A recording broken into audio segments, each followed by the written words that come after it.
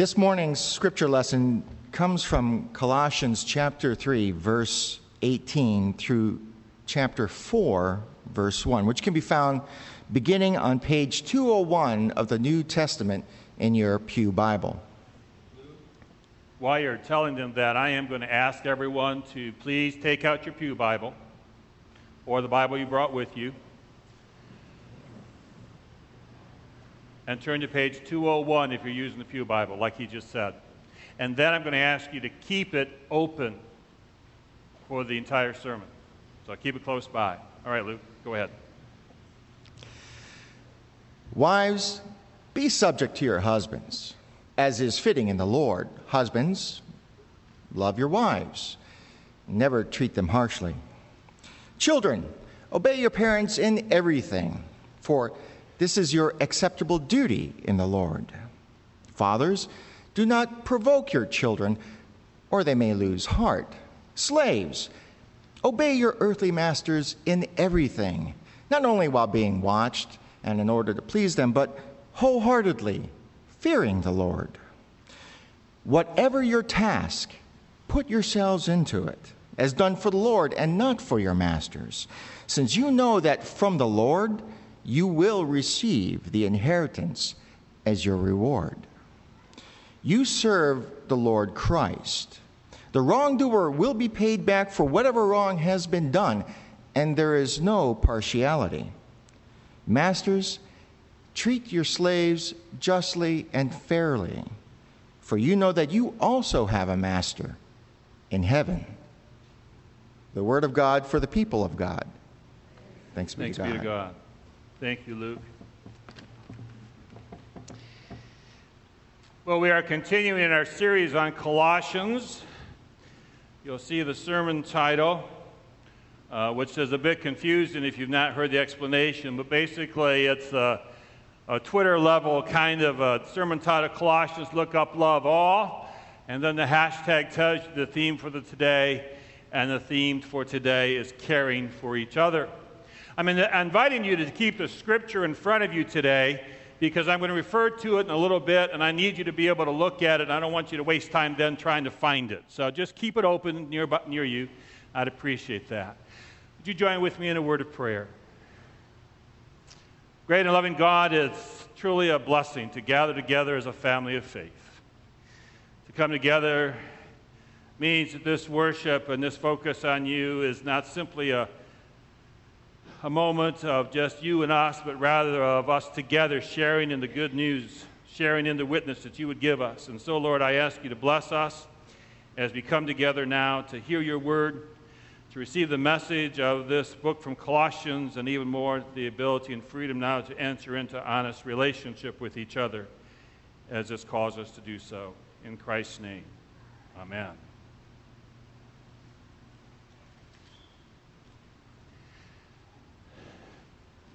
So I have trouble with a phone.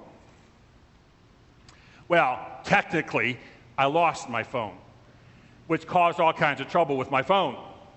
Somewhere at 3 in the morning, somewhere in West Virginia, my phone and I became separated.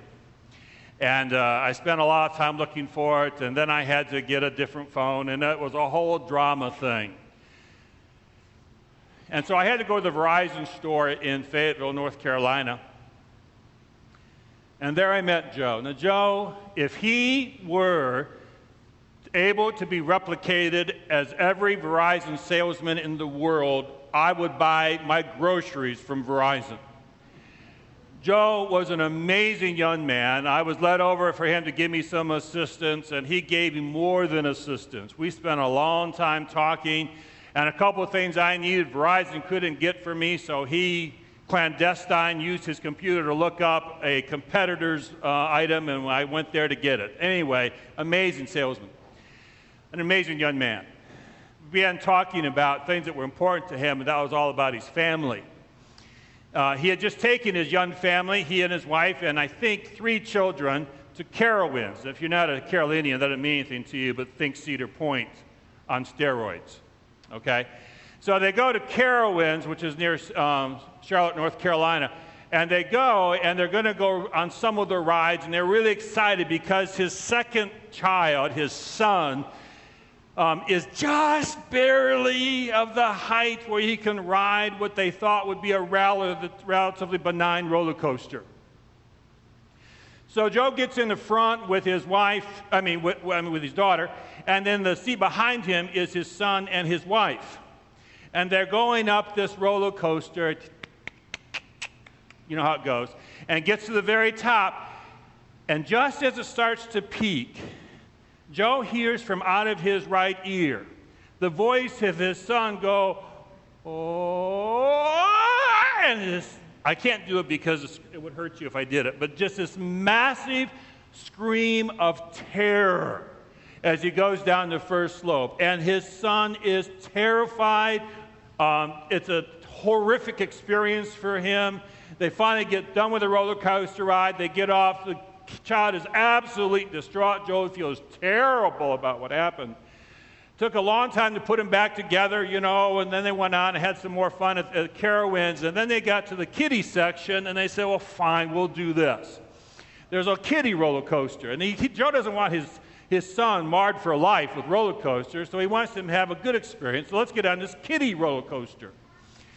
So obviously, son is not interested in doing this. But Dad promises to him it will not be anything like they had just experienced. And finally, trusting in his dad, he's able to get on this kiddie roller coaster. And so same situation. Dad, Joe's sitting up in front with his daughter, wife, son, right behind him. And they're going up this kiddie roller coaster, which all of a sudden Joe realizes maybe isn't quite as kiddie-friendly as he thought. It wasn't bad, but it was just enough, and the child had just been traumatized enough. He got to the top of the first drop, and he could hear once again the scream of his son, only this time it was not just a scream, it was an exclamation. They hit the apex of this first drop, goes over the top, and the son screams out, "You lied to me!"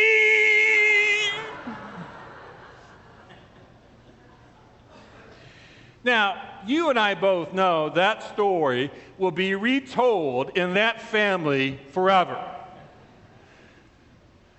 Joe was telling me about it, and we both laughed, and you could tell he truly loved his son, and he wanted to give his family great experiences. And I thought to myself, aren't so many of our powerful experiences born out of the context of family? I mean, both the stories that we laugh about and the stories that scar us for life.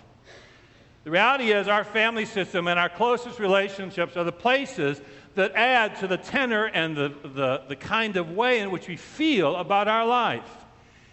As one who's done countless funerals over the years, I can tell you that oftentimes you'll go in and people will want you to talk about someone's accomplishments, what they did for a living. But what I've come to discover, whether or not they have a long list of accomplishments or they were just mom or dad or whatever, it is not what they did, it is how they related to the people around them that sets the tenor of the room.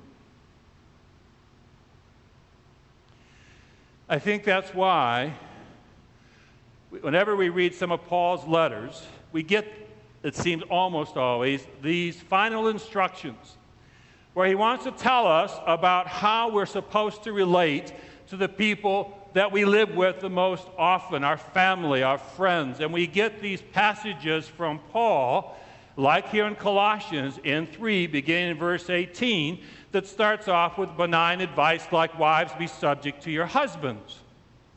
And people go, say what?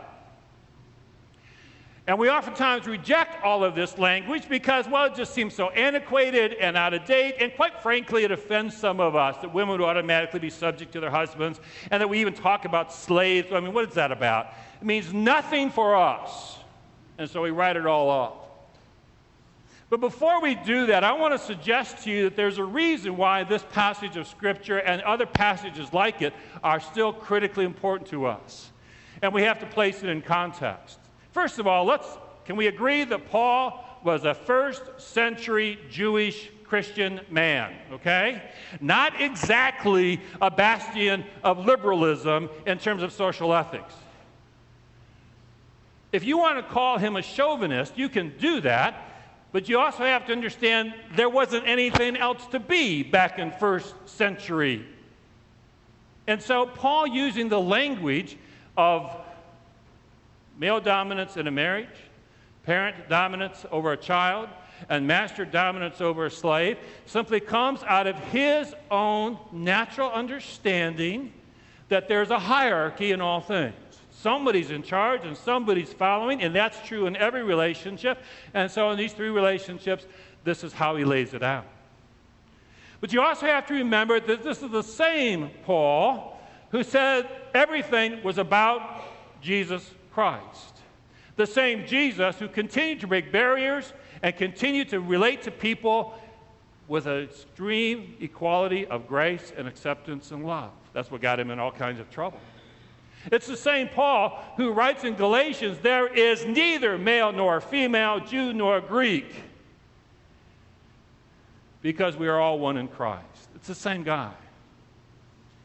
So the reality is, if you take any time to look at this passage and look at Paul, you understand he's not suggesting dominance or submissiveness in the way in which we think about it today. Now, I think the reason we stay away from this language is not because we see it as antiquated and sexist and offensive. No, I think the reason we stay away from it is because we fear what it's really asking us to do, which is, in the context of the first century and in the context of the 21st century, engage with each other with Christ at the center of those relationships. That's what he's really asking. He's asking for us to be committed to each other through and because of the relationship we have a prior commitment to in Jesus Christ. In other words, I as a husband am called to relate to my wife in the way in which I have come to relate to Jesus Christ and know from him what love is all about. My wife is called to relate to me in the same way. And that doesn't assume that either one is in charge, except the one who's in charge of all relationships, which is who? Who? I didn't hear you at all. 1, 2, 3. My goodness, you're wimpy today. Give it up. Come on. You know it's Jesus Christ. But let me explain this to you. I'll tell you why you're being wimpy. It's not because you're not Baptist and don't know how to speak out loud in worship. It's because you and I both forget. You and I both forget the fact that when I'm in a relationship with someone, I'm supposed to be in a relationship with them predicated on my relationship with Jesus Christ. Yeah, at least I know I don't do that. I go off on my own. And I invest myself in the relationship. And I define the relationship based on how Rick Dake sees it, and how Rick Dake feels about it, and how Rick Dake thinks about it. And that's how I go about it, and that's oftentimes where the relationship gets screwed up, because I got hurt. And I nurse my ego in wounds. Because I don't forgive, because this is the second time someone has hurt me. 7 times 70. Do you understand what I'm saying here? That the way we are engaged in relationship with others is too many times for us defined by our own sense of what's right and wrong, and by not going to Jesus first.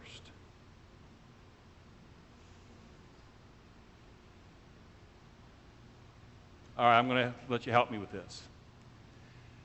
The passage started off, Luke said, what's the first line, Luke? What is the first line there? Chapter 18? Wives, be subject to your husbands. How many of you quit listening after that line? Nancy, you didn't tune any of that. And if Gary were here, he'd tell you, she's not buying this at all. That's right. Laura wouldn't either, by the way, Nancy. You understand? Laura, she's done with this. Okay. Now, some of you men perked up. Some of you men with that line was around and said, oh, this is going to be good. Well, here's the context out of where that comes from, and this is why you got to have your Bible open. So I hope you still have it open, because I want you to turn to page 201, but I don't want you to read where it says where Luke began. Because you know how things are, if they're not in context, they lose their meaning. Well, here's the context. The context is this. The context is found earlier, beginning at verse 12.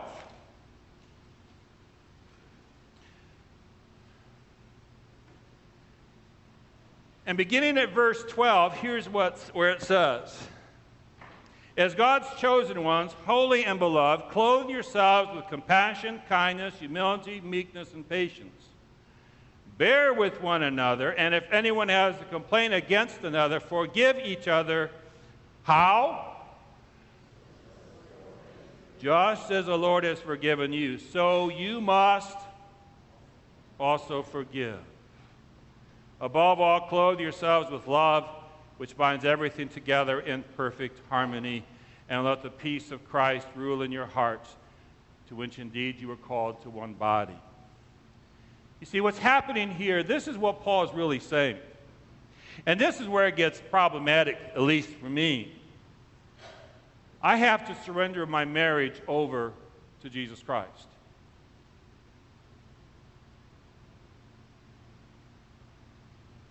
Which means that I have to begin to relate to my wife like Jesus relates to me.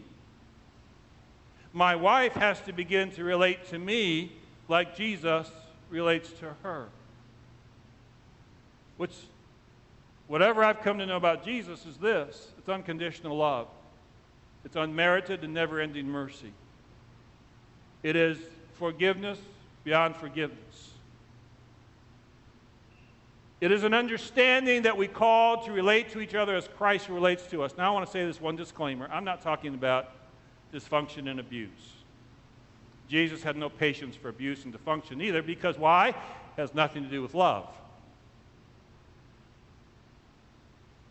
But when I begin to understand how I'm called to relate to the significant others in my life, based on how Jesus is calling me to relate, it changes the entire relationship. Does it for you? Let me ask you this. You have a problem with a relationship with anybody in your life right now? Anyone? Can you think about who that person is? Can you think about how you've been thinking about them most recently? And can you see how maybe your thinking about them is slightly different than the way Jesus is thinking about you? You see, Paul knew the Christian faith was not about how you think, it's about how you live. Paul knew the most radical thing Christians could do in the world was not profess the theology or attend a worship service. It would be to love the people they live with and work with the way Jesus treated them. In face of that, no other argument can stand. No one can resist the attractiveness of a relationship where both parties are treating each other Christ-like. That's what he's saying here in Colossians 3. If I were to care for the people I live with and the people I work with as Jesus cares for me, would my life be different? Yes. Would our relationships be different? Without question. And so today, as we get ready to come to a communion table, I'm going to leave you with this thought. Perhaps the persons or people you're thinking about, maybe at your work or at your home or within your family system or here at church, that you just quite frankly are at odds with, perhaps for them, this might be the week where you take them and go back to Colossians chapter 3, back up to verse 12, and begin writing that out and saying, this is how I'm going to think about and treat that person. Now notice it doesn't say, and then if they start shaping up, you can go ahead and move on. No, it says, this is just who you're going to be. This is how you're going to treat them, because it's how Christ treats you in every moment.